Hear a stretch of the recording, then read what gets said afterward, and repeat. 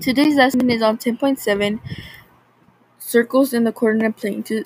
The standard equation of a circle is the center and the radius. To write a standard equation of a circle, you have to use the distance formula.